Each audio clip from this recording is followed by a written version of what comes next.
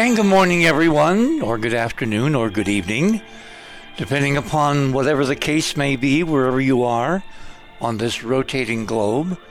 Welcome to another edition of The Other Side of Midnight. Well, our long E.T. soap opera has a new entry tonight in the sweepstakes of which show is going to be the more interesting, the more far out, the more exotic, the more strange. We've got some tales to tell this morning, and we've got some data. And both are absolutely fascinating. So, get your snacks ready. If you got to go to the kitchen, pick up something, bring it back, or if you're in a car and you want to focus, pull over and listen carefully, because for the next 3 hours, we're going to regale you with some amazing new results in the continuing soap opera, Who is the Other Side of Midnight Really Talking To? In terms of the Baofeng radio, the two magic frequencies of 144.1 megahertz and 432 megahertz. And as you know, last week, we had planned to actually do these shows tonight and tomorrow night, last Saturday and Sunday night, but the gremlins struck and we had a major power outage here, and then I didn't get internet back for a while. And anyway, it's all very boring housekeeping. The good news is tonight everything is working, and we've had another additional several days to analyze the data, and we're going to knock your socks off with what you're going to hear in terms of what is being communicated. But the outstanding mystery, which maybe you can help us answer, is just who the heck are we talking to? I'm beginning to wonder if we're not talking to some kind of automated Bracewell probe type AI, except an AI which is removed from us by literally thousands, if not tens of thousands of years. And before you say, I want whatever he's smoking, listen to the next 3 hours, because you're going to see and hear some data, it's just mind-boggling. And at the moment, it's kind of inexplicable. There are some things we believe we have nailed down, some confirmations of the model. But there's new mysteries which have been revealed. And then tomorrow night, we're going to do part 2 of this. We're going to talk about how we intend within the next week, within the next 7 days, to answer the new mysteries, which of course are going to open up more mysteries. And that's what science is. You open up like 10 new ones for every one you solve. But be that as it may, we are on the hunt. As Sherlock Holmes would have said, the game's afoot.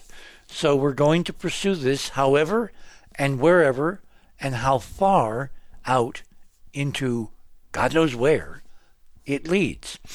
Before we get to all that, however, let me bring you up to date on some relevant news items. If you are new to the show, you want to go to theothersideofmidnight.com. That's our homepage. That's our URL. theothersideofmidnight.com. Click on tonight's banner, which says very boldly against another backdrop that I've been archiving for many, many years, of Stonehenge, the inner sanctum, the inner trilithons and beyond. I think that is sunset. I'm not quite sure, but I think that's a sunset shot. Anyway, it says the Stonehenge ET transmissions, first results part 1 for Saturday, February 12th. So click on that. That will take you to the guest page. And right under the guest page, it says fast links to items. Click on my name, and that will take you to my section down the page of Radio with Pictures. Item number 1. This has kind of been a standard feature for the last several shows, maybe, since just after Christmas, when the Webb Space Telescope was successfully launched from French Guiana and spent weeks and weeks and weeks traveling to a distant point in space actually a volume, an area, about 1,000,000 miles behind the Earth, away from the Sun, called the Lagrange 2 position. Named, as you might imagine, for a French mathematician who did the calculations of where these stable regions of the Earth-Sun system hang out, and this is the second of the 5 points that he mathematically mapped out. So Webb is now there, orbiting in a period of about 6 months in an elliptical orbit around nothing. I mean, I saw a kind of a wag on Twitter the other day said, how can the Webb telescope be orbiting nothing? Well, because it's kind of like a balance of forces. So it's moving like it's in an orbit, but it isn't really in an orbit. It's more like a cyclic pendulum motion in the balanced gravitational fields of Sun and Earth. And all planets have these regions of stabilities. Even moons have regions of stability if they're orbiting a primary, like the Earth's moon orbiting the Earth has an L2 point, an L1 point, an L4, an L5, an L3, and they're geometrically identical to the layout of the bigger L points for the Earth-Sun system. But of course, they are oriented on the moon as opposed to the Earth. Be that as it may, about 2.5 months ago, it was December 25th when this amazing telescope was launched. It's been cruising, it was cruising out to the L2 point. They maneuvered it with thrusters, so it now is orbiting stably in an elliptical orbit that takes it about as far away from the center of the L2 region as the moon is from Earth, but out to a distance from the L2 region of something like almost 800,000 miles. That's, over 750,000 miles. So this is a very large halo orbit. It's very leisurely. It takes about 6 months for Webb to make that transit, and it's constantly changing in space because of the moving primaries and secondaries and the moving gravitational fields. No two orbits are identical. So if you could see it as a time-lapse series of, spirals in space, it would appear to be a very complex set of what are called Lazoo curves. And you can look that up on Google and get an image, and you'll see how complex the celestial mechanics of keeping Webb on station actually are. Anyway, item number one. A couple of days ago, after the telescope was opened up to receive, light, actually infrared photons, they announced that they had passed successfully into the instrument, the infrared instrument, which is going to be one of the primary cameras of the telescope, and they had detected energy from space, from a star. A couple of days ago, they took images of all 18 mirrors that are focusing light into the detectors. And if you look at item number one, that photograph is the geometry of how misaligned these separate 18 telescopes actually are. Except it's there's something really weird about this, because we've been hearing for weeks and weeks that when they get first light, meaning the light comes through the telescope, we're going to see 18 images of 18 stars, which is the same star, but through 18 separate mirrors. And it will be kind of arrayed in a random splash across the detector. If you look at that photograph to the right of the caption, that does not look like a random array of mirrors just pointing haphazardly in any old direction. I mean, there appears to be geometry to that set of 18 separate images of stars, almost like someone preset the mirrors So when the first Starlink was received, what Earth would get in the way of a telemetry transmission image is the geometry replicated through those 18 separate hexagonal mirrors, a geometry which it just looks too regular to be random, and yet I mean, in one way it looks kind of like a Christmas tree. In another way, it kind of looks like the head of some kind of ancient sea serpent. In other words, you can play this game forever. It just doesn't appear to be 18 random images of a star imaged by the misaligned 18 hexagonal separate telescopes making up the James Webb Space Telescope. Now, would I put or project some kind of hidden messaging for NASA to do this? Well, you're damn right I would, because they do it every time they have a chance anywhere else. So why not with Webb? If anybody out there recognizes this geometry, and you'll have to do a little homework, send me an email or send me a message through the contact section of the website, because frankly, that does not look like a random spread of, just mathematically Gaussian blurred imagery that one would get in terms of what NASA has been telling us. And of course, where have we heard that before? Item number 2, this is a very reliable site. This is the Where is the Webb site from NASA, which shows you details of the instrument cooling and what the temperatures are and where they are in their timeline, and all very good stuff. Okay, so if you click on number 1, that's the blog. That is a really informative piece, very carefully written article by one of the project people as to how they're aligning the telescope. But that image of the first 18 sub-images from the 18 hexagonal mirrors, that just, I don't know, there's something, I keep thinking, I know this, yet I can't consciously remember what it's supposed to be. If you can help, please, have at it. Item number 3.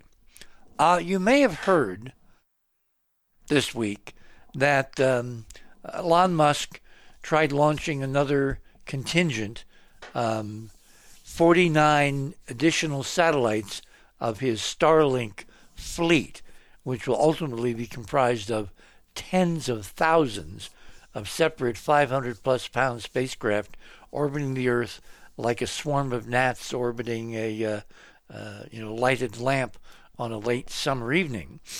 And they will provide global satellite service to very basic and minimal and low-cost receivers, ultimately anywhere on Earth, including the poles, the Amazon jungle, the middle of the Sahara.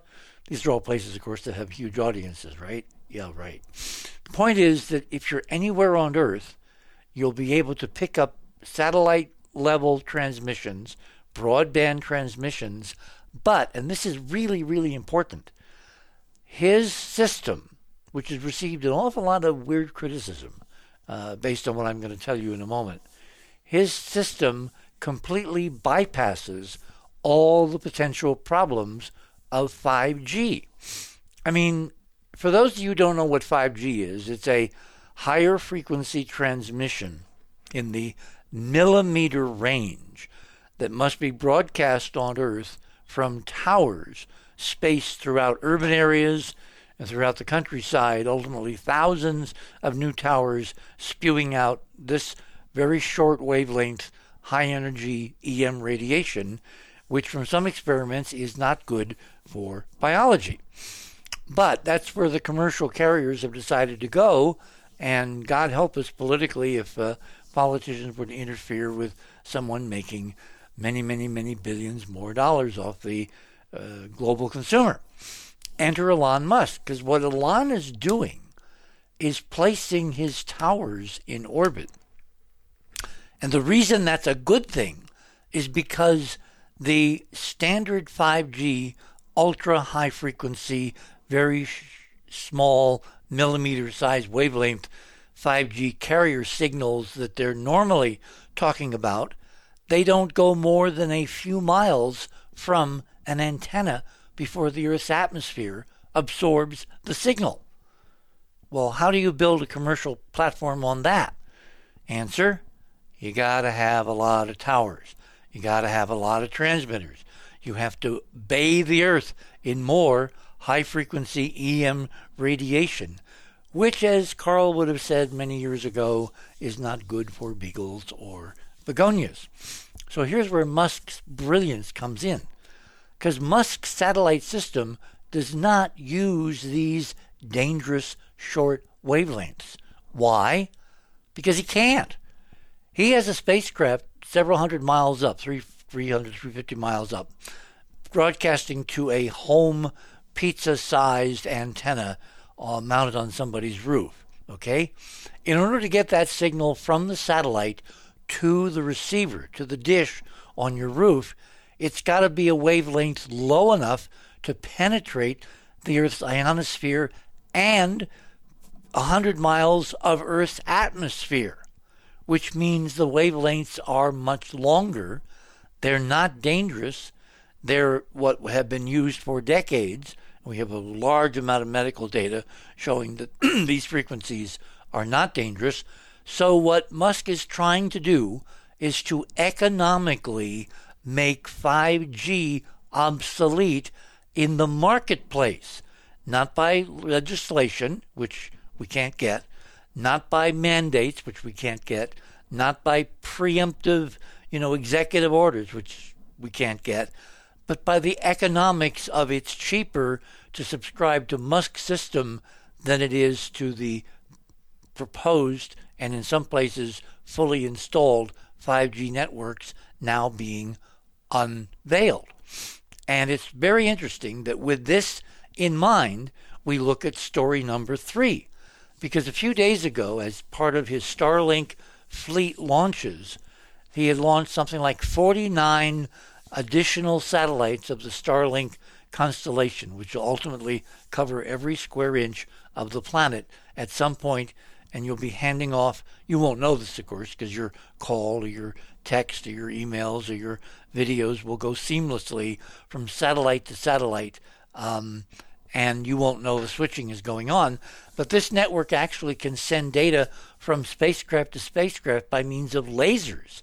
So the whole network, imagine if you had all those little, fireflies orbiting around a lamppost, and every one of them was talking to every other firefly while simultaneously talking to you, blinking in code.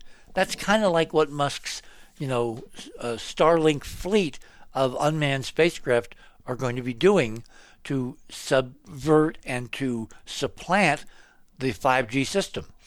Well, a few days ago, he launched his next batch of satellites, adding to the constellation already up there, which is a few thousand satellites so far. And something bizarre happened. The sun hiccuped, at least this is what we're told, and 40 of the 49 spacecraft that had just been launched, part of this Starlink fleet, promptly re-entered the Earth's atmosphere and burned up. Because, in fact, well, not promptly, but they've been doing it over the last several days, because when the sun hiccuped, when it created 2 geomagnetic storms back to back, spaced about a day apart, what happened was the upper atmosphere of the Earth was heated from this solar activity, which was not planned, not forecast, was unexpected. The models didn't cover it. And by heating an atmosphere, you inflate it. It's like, pumping air into a tire. And what that does is cause the atmosphere to expand. Well, the satellites in their deployment phase initially orbit so low to the ground, only about 130 miles upstairs, that they're subject to air resistance, even at that altitude, if the atmosphere around them is suddenly very different and somewhat significantly denser than it was predicted to be. So in essence, this geomagnetic storm, two of them back to back, did in 40 of the satellites that Musk had just launched as part of his growing and expanding Starlink constellation. Now, there are some people out there who are pointing to this and saying, oh, that's a cover story. That's an excuse. Somebody shot them down as a message to Musk, don't build the system. And normally I would think that's a kind of a weird, bizarre, amazing, far out, unbelievable, inconceivable conspiracy theory. Except, look what Musk is trying to do in a very elegant way. Look at the opposition. Look at the comments. If you read that story, and then you go to the bottom, you'll see comments.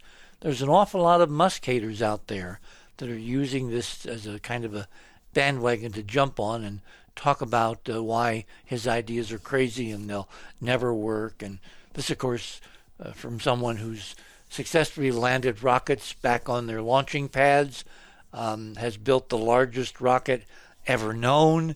It's about to be launched in its first orbital flight from Texas, who has sent a wonderful, beautiful little red roadster into an orbit of the sun that reaches beyond the orbit of Mars.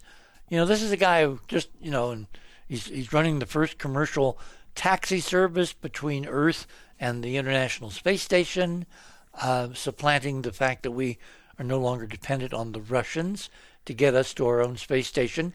I mean, here's a guy, he's all, as they used to say in Texas, all hat and no cattle. Not. So why is he getting such enmity for what could be billed as an act of God? Unless maybe it wasn't the sun. Maybe something else is going on. I just want to point that out, that, we should look at even the most exotic theories these days, because if you haven't noticed, we're living 24/7 in the other side of midnight land, where normally in this time slot, only people like me and Art and George would hold forth with ideas that could not possibly be true, except a lot of them are. And they've now spread 24/7 around the world. And the most insane, cockamamie, outrageous, outlandish, you wouldn't believe that if someone swore on your mother's grave, are happening almost every single day and are being covered by the mainstream news media nonstop 24/7.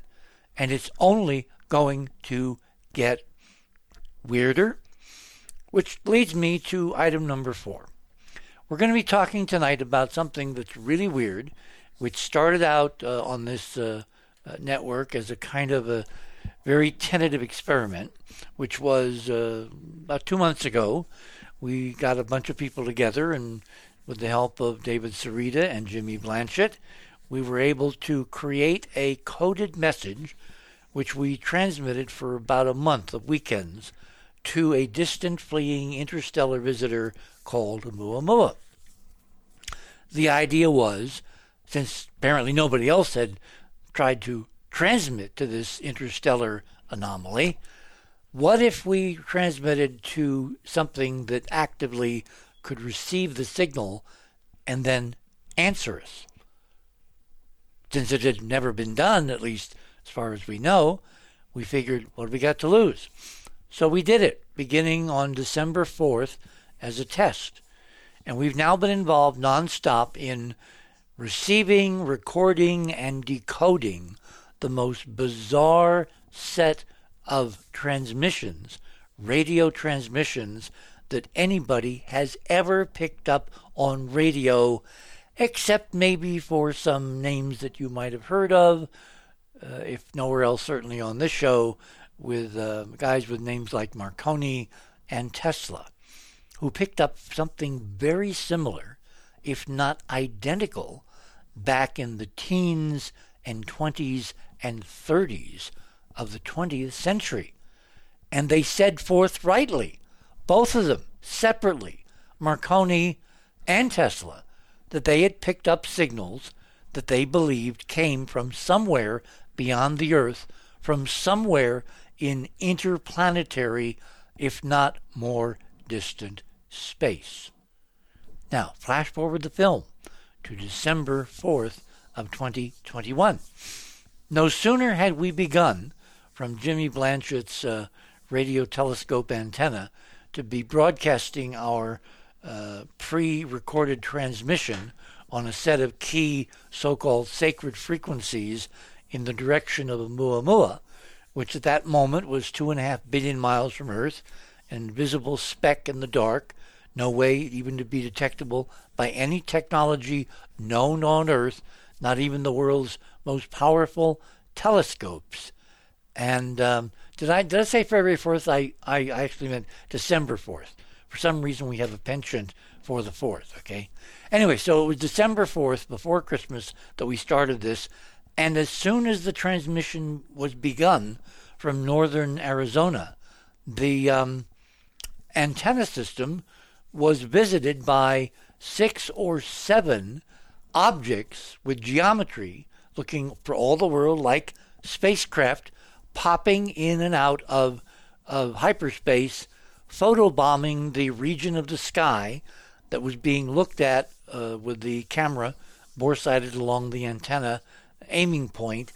And so we know that somebody with high-tech spacecraft received the transmission, and hours before it could have been broadcast back from Oumuamua, 2.5 billion miles way out there in the dark, they kept popping in and out of our reality, demonstrating A, faster than light transmission, B, the fact that they were not limited to conventional Newtonian mechanics of rockets and things like that, C, the existence of a hyperdimensional reality, because they didn't move across space, they literally popped in for a second or two and then popped out, meaning they appeared from some place else. Substitute the word dimension for place, and you kind of got what I'm trying to communicate. Point is, that was the beginning of this extraordinary, ongoing, deepening, broadening, and growing ever more mysterious conundrum that we're involved in, which is, okay, we're sending signals, we're getting answers, where are the answers coming from, and who in the world is actually answering us in terms of 3 dimensions. So as part of phase 2 of our efforts to figure this out, we positioned an intrepid researcher named Maria Wheatley, in the center of a place called Stonehenge. And a week ago, February 4th, Maria began a series of transmissions and then recordings that were to, shall we say, deepen, broaden, and expand the mystery, because it turns out that, again, someone answered, and we're not exactly sure who it was. When we come back, Maria Wheatley, in person, will describe her journey and adventure in transmitting a signal to potential ETs from the center of Stonehenge. You're on the other side of midnight. My name is Richard C. Hoagland. We shall return.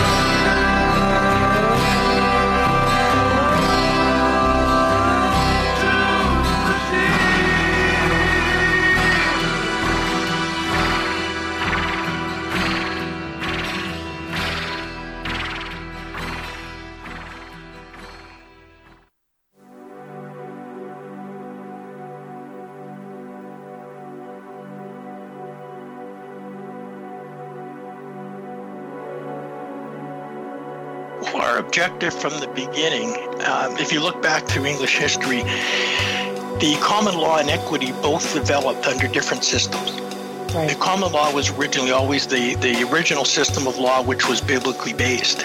And it was handed down orally from person to person over the years because there wasn't any printing press or writing until the Middle Ages, right? Mm-hmm. Whereas equity, however, what would happen is the common law at that time was extremely strict, very, very harsh. And most people fail to realize the strictness. And I know, for example, one criminal charge sometimes could take 4 or 5 pages to lay it out of everyone, and if you missed a dotting an I, the guy could have the charge thrown out. So what developed was eventually people who thought that the common law was too harsh would petition the king for redress. And then the king, I should say, or queen, would determine if they were going to have mercy on him and what they were going to do. Sometimes they were thrown to the wind and said, too bad, you're out of luck. Other times they would get redress. And what would happen as more and more people started going to the king, he couldn't handle the workload. So he appointed it to the chancellor. Mm-hmm. And that he started doing it, which then became the Court of Chancery, or equity.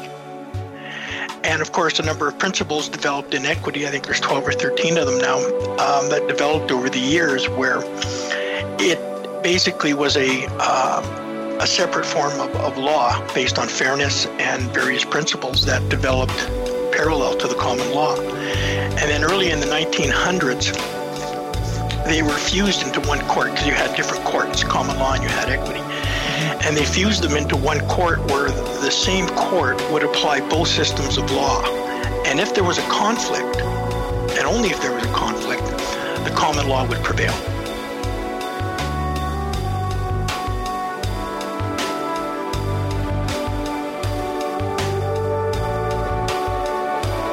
Hi, I'm David Kevin Lindsay from Canada, and I would urge everybody to be able to support the other side of the news. With the news media all over the world essentially promoting the government narrative on virtually every issue out there, everybody needs an alternative source of accurate, truthful information. And the other side of the news provides that information, that source of information from a variety of speakers all over the world with personal knowledge and experience that they can share with everybody in over 160 countries that they're involved and that they go to show everybody in the world what they are doing to support and encourage everybody else to also stand up for freedom issues throughout the world. I would urge everybody on a regular basis to listen and support the other side of the news.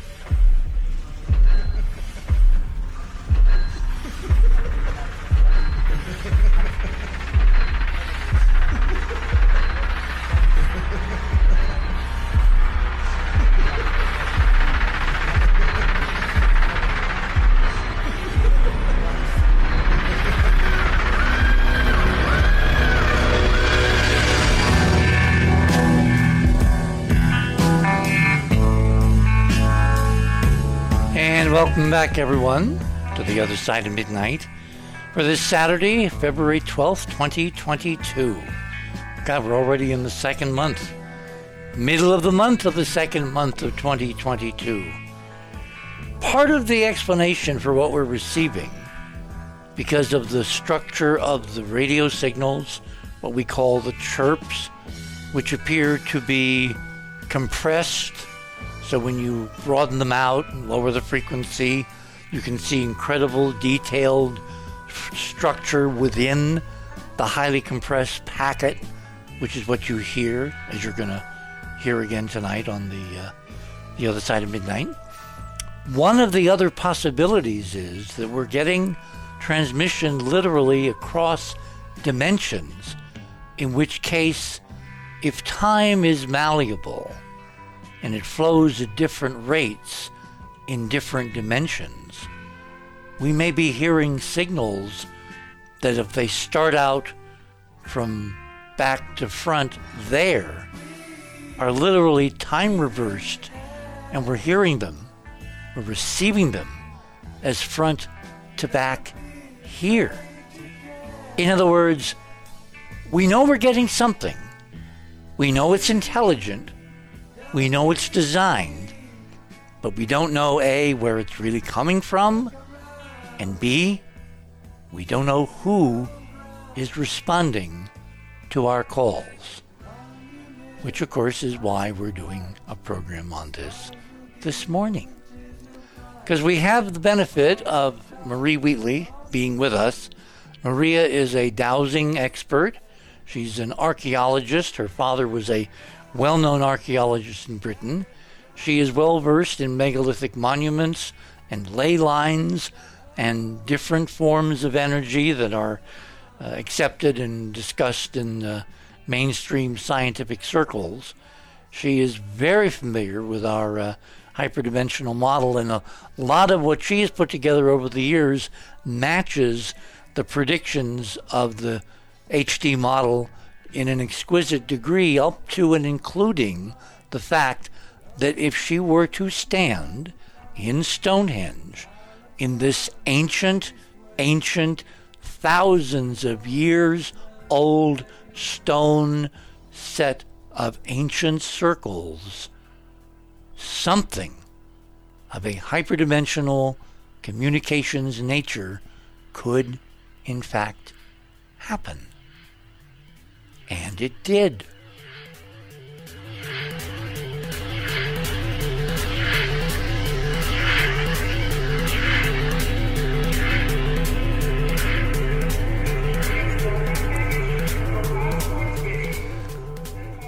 Okay, so Maria, I want you to start out on Friday morning as you're getting up and getting ready, and I want you to tell us what your thoughts were, what your anticipations were, and then kind of walk us through what they say in the news business, a TikTok of what you did, where you did it, what happened when you did it, and ultimately what happened overall for you on that memorable Friday morning of February 4th when you transmitted to someone from the center of Stonehenge. Yes, well, to begin with, the weather wasn't clement. It was sleeting, it was raining, it was freezing cold. And where Stonehenge is sited on the Salisbury Plain, it's on elevated ground. So whatever the temperature is in the valleys, it's much, much colder on the Salisbury Plain. So it was a freezing cold day to begin with. And Stonehenge, we know, is surrounded by military establishments, and about a mile away is the closest one. It's called Lark Hill. And the other important military establishment about 5 miles to 7 miles from Stonehenge is Porton Down, our nuclear biological testing centre, and they were active on that day. That means when you go along the Salisbury Plain, you see red flags flying everywhere, and that means there's live ammunition being fired, and that you're not to turn whatever direction the red flag is flying. You mustn't turn onto the plain that way. So if it's flying on the right hand side, you don't turn right. So that's the setting. As I drove in with my colleague, we were noticing that it was called an active day on the plain. So we were acknowledging that. And Stonehenge, as we know, has many different phases. And I started to begin the journey by going into Stonehenge. We didn't have the normal spiel by English Heritage. They just let us go straight in because the weather was so bad. You don't want to hang around for 20 minutes listening to somebody speak. Yeah, their usual spiel that is incorrect about dates and everything anyway. So we started off by transmitting 15 minutes beforehand as we were approaching Stonehenge on the bus, because you have to take a bus now to Stonehenge from the visitor centre to the actual site. So that's when I first started the transmissions. Then when I got to Stonehenge, I found what's called Aubrey Hole number 1. And Aubrey Hole number 1 was the first phase of Stonehenge, and it was a stone circle of 56 highly polished blue stones. And like I mentioned on the radio before, the first stone to be placed into Stonehenge was in the ground. So we've got a big quartz stone in the ground, and the blue stone number 1 was placed above that. And that's where I began to start transmitting. It was very interesting, really, because there wasn't really a problem in all of our tests that we did previously with the radio a receiver device. But when I started to go away from the Aubrey holes, approaching the sanctity of Stonehenge itself, that's when the equipment started to jiggle around a little bit. It started to flash on and off, for example, and my phone was behaving a little bit oddly. So I put them in my pockets, thinking it could have been due to the damp weather, for example, and covered them up. When I was walking around Stonehenge, security came over to me, because I wasn't, I suppose, not behaving like a tourist. I was walking around the Aubrey holes. What, do they expect you to stand like a stone and freeze? I think they do. I think if you do anything out of the ordinary at Stonehenge, they watch you like a hawk. And because I wasn't going into the centre like everybody else, I was walking around the outside. They started to follow me around. And we don't have video of this. No, it was just far too wet to really use the equipment that we took. It was, pelting down. And my colleague had an umbrella and just gently placed it into the ground to lean on when he came over and said, what was I doing? Why was I walking around the outside? And then he proceeded to really speak quite roughly with my colleague and said, get your umbrella out of the ground. You're damaging Stonehenge, it's called the new surface level. To go back to the Neolithic level at Stonehenge, you have to go down over a metre, sort of about 4 or 5 feet down. So it wasn't doing any damage.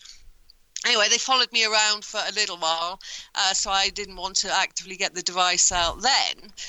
And then I went into Stonehenge, and then they must have radioed through to the English Heritage Guide, because she then approached me. You're so popular.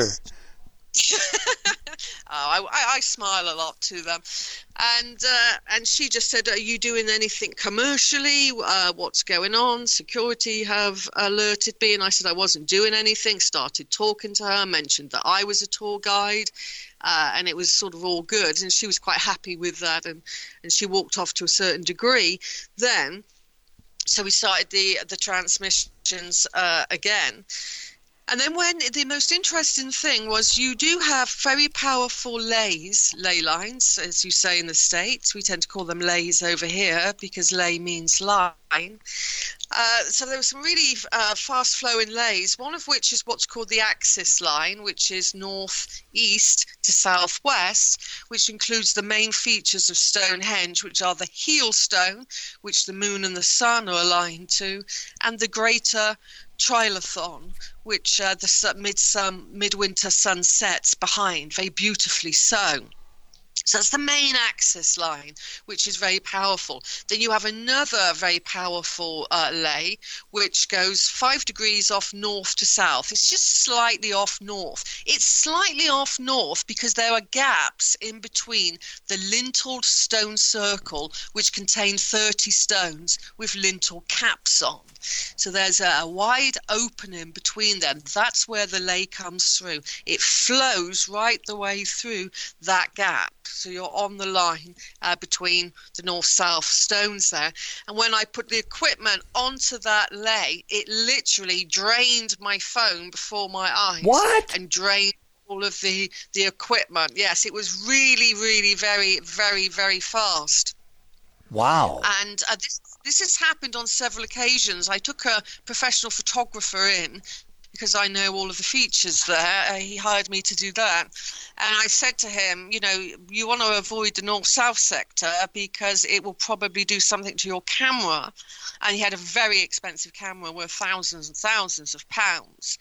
And he went on to that lay and was just, shrugging off what I was saying. Because it's very, very powerful. Well, he wanted the shot, I presume. Yeah, it's a really good shot because it's an unusual stone there. It's a very short stone by a very tall, sculptured stone. It's very dynamic. You can really see them. They stand out. And his camera just started to go, instead of seeing the shot, it just going white, like ghostly white. And that's been quite common at Stonehenge as well. So these lines are highly, highly powerful in their own regard. And in fact, even my colleague's phone, his drained as well. His went really, really low. And he was sort of getting quite, irritated by that because his car was playing up that day. And he was worried that he would get in his car. Now you were planning to use your phone as the input for the file that Thomas and David created for this 3+ minute transmission sequence. You're using the file on the phone into the radio, from the radio out through the antenna in Stonehenge, resonating the stones, and hopefully detectable many, many, many thousands of miles away, right? Yes. Yes, so, I mean, it was okay for about the first 20 minutes, I think. It was around about that time that I then started to interact with the ley energy there. Well, if you knew that this ley is a dangerous place for electronics, why, given your prehistory, did you decide to do something on the ley that morning? Because it's the most powerful ley in the entire complex, and I wanted to see if that would do anything. Maybe allow the signal to come out much louder, or do something with it, because it flows literally all the way around the world, and it links in. Importantly, it links to all of the major sites in the British Isles. In terms of megalithic sites. So whatever happens on that ley, you will then influence every other site on that line. Okay. So when this happened, when you're on that 5 degree off north line and you're watching your battery go to hell, what did you do next? Well, that's when we got off it and thought, yes, it's really, highly active today. Maybe it's a weather pattern as well, because weather interacts with some of the energies at Stonehenge as well, and it influences your dowsing reaction as well. So then, obviously, I get off the line, and I then go to what's called the Trilithon settings, of which there are 5 standard, very huge. They weigh about 100 tons each of stones within that monument. So you're right in the heart of Stonehenge at this stage, with these huge stones towering above you. It's very, very atmospheric. In the pouring rain and sleet. In the pouring rain and sleet. But God, you are such an intrepid pioneer. Your father would be very proud of you. I'm sure he's been through all of that at Stonehenge. And he'd also say, why didn't she know enough to come in out of the rain? Maria, where were you standing? I'm sorry to interrupt, Richard, but No, go ahead. Maria, where were you? You said it was about 20 minutes when you interacted with this line. And where were you standing again? To begin with, on the outside of the stone circle, which is what's called the Aubrey holes, which are some distance from the standing stones. So that's where I started, and then you kind of walk towards the site, and I always enter Stonehenge in the correct manner as well, like the ancients did through stone number 1 and 30, it's called. No tourist does that. Hi there. This is Thomas, Maria. So whereabouts did you broadcast? I'll tell you what, guys. But before we bombard her with questions, let her go through the narrative. We got plenty of time. Then we'll do this and ask her, because I know we're looking at certain readings at certain geometries when she was in certain places. That's why we wanted the video record so we could sync that TikTok up. So she'll have to do it, from memory, but let's let her finish the coherent story, and then we'll go back and do that in the next half hour. Marie, go ahead.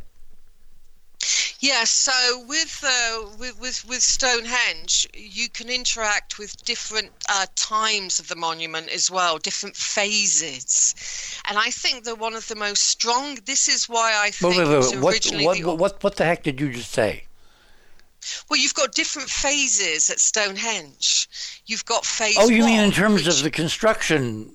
Reconstruction. In terms of construction. Okay. Yes, and I think the reason why the number 56 came up to begin with, which is phase 1, is because it was all just the bluestones. Yeah, for the folks who missed that, we did a series of Oumuamua transmissions to the moon, and David decoded the frequencies on his meter that night, and the number 56 kept popping up again and again and again, and we talked, and he hadn't a clue, and I said, oh my God, that's Stonehenge, that's the Aubrey holes. And then we contacted you. I tried to contact you live, and you were transiting somewhere, from Wales, I guess, with no Wi-Fi, so you didn't get the message till the next day, but we were told by whomever we're talking to, look at Stonehenge, which is why you wound up in the sleet and rain, freezing your you-know-what off, watching your batteries drain in the middle of this monument, because they, whoever they are, said, go to Stonehenge. Yes, exactly. And so the first phase of construction at Stonehenge was the 56 bluestones. It's a perfect stone circle containing all of the bluestones and the different types of bluestones as well, because that's a generic word. Some of the bluestones have particular lined features in them of like feldspar, quartz-like material going down. And it was a very large stone circle. And that is the most powerful part of Stonehenge, which is around Aubrey hole number 1 to 7 going round. In terms of magnetic anomalies as well, which was done by English Heritage. And so if you imagine you've got this huge 56 bluestones in a gigantic stone circle, much, much larger than what we see Stonehenge today, with this they call it an electromagnetic flow, English Heritage, when they did some geophys there, it flows into that area as well. So it's a very highly active area. And the bluestones, when it comes to any type of earth energy beneath the ground, react more strongly to that than sarsen. But hang on. If people want to see what Marie is talking about, go to number 4 of her items. This is an aerial photograph looking down on Stonehenge from probably a helicopter, maybe a drone, and that whitish half circle, that is a chalk mound and ditch, and the Aubrey holes, the original phase 1 bluestone sockets of this hundreds of foot wide circle, are just inside that half circle of whitish material, which is very far away from the center of what's considered Stonehenge now, and that's where you started. Yes, so that's the phase 1. And just to say, what we can't see today is the ditch and the bank, which is called a henge. That's what a henge means. It's a ditch and a bank, was 10 feet high. So whatever happened on the inside of Stonehenge could not be seen by anybody that was outside of Stonehenge. It was a very secretive place. And it's a little known fact about Stonehenge because people see it as it is today. Brilliant, highly polished chalk bank as well. So it would have been brilliant white against these beautiful, very dark, midnight blue stones. So It would have been a very aesthetically pleasing looking monument. So that's why I think, and also that stone circle is intimately associated to the moon, because if you have 19, 18, and 19 cycles, according to Gerald Hawkins, that investigated Stonehenge, that equates to the number 56 as well. So it's activated by the moon as well, which is what the heel stone was originally designed to focus on, the moon's metonic cycle, not the sun. The sun is a degree off at Stonehenge, but it's the well-known one. So it really is one of the most powerful monuments. And what the ancients did, again, which is little known, they dismantled it. And I think they dismantled the bluestones because it became maybe too highly active. Because by that stage, just before they dismantled those 56 bluestones, they built a fence on top of the henge bank to block it off even more to outsiders. So something was going on that was very strange in that part of Stonehenge's history. Fascinating. Okay, so you're standing there in the rain, you're on the lay, you're watching your batteries drain, you move off the lay. What happens next? Well, then I start to look around by the trilophones, and I'm walking around in a clockwise motion, which is the way that druids traditionally walk around a stone circle, and seeing if my battery would come back to life, which it flickered for a while. The phones were flickering, and my colleagues as well. So it was, even when you were off the line, I think Stonehenge was highly active that day. And the security walkie-talkie, we noticed he kept like looking at his walkie-talkie as well, as if something was going on. So we were noticing around, it just seemed to be a very highly charged day. Well, February 4th, in terms of the ritual calendar, geometrically with the sun and the moon, it's not a random day, is it? No, it's called Imbolc to the Druids. It's a day when Druids believe the veil between this world and the next grows thin, and it's the stirring of springtime. It's been celebrated for thousands and thousands of years, and was Christianized to Candlemas. The Christians renamed all of the pagan festival dates to their own description. So it's the day of the goddess as well. It's the great goddess Brede's Day. Again, she was Christianized to Saint Bridget, but it's Brede's Day where she kind of gives the fertility back to the earth. It's a very, very ancient festival. I'll tell you what, we're at the top of the hour. My first guest this morning, Maria Wheatley, the intrepid Lady Maria, who is, you have courage and endurance and all those things that polar explorers used to have just to transmit a signal, a preset set of codes from the center of Stonehenge. Do not touch that dial. You're on the other side of midnight. My name is Richard C. Hoagland. We shall return.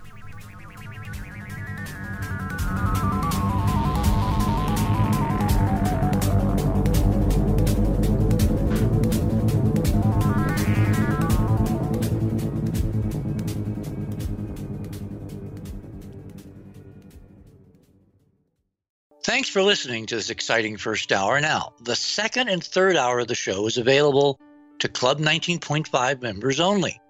Please support the show by subscribing to Club 19.5 and join our very interesting community. To do that, please visit the website, theothersideofmidnight.com, and click on the Join Club 19.5 link in the left-hand column. As a Club 19.5 member, you'll gain access to the rest of this show and all previous 350-plus shows that we have done. Now, recent Club 19.5 member archive recordings have the commercials removed, and the sound quality has been enhanced. You'll also receive a dedicated private podcast feed that contains these enhanced show recordings.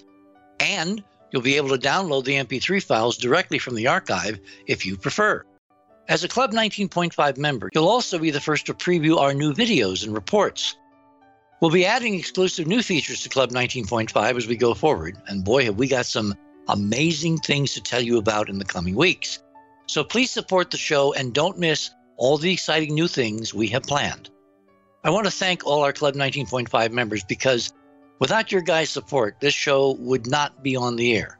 Please help us continue growing the show by subscribing to Club 19.5 today And when I say we really need you, we really need you. Over and out.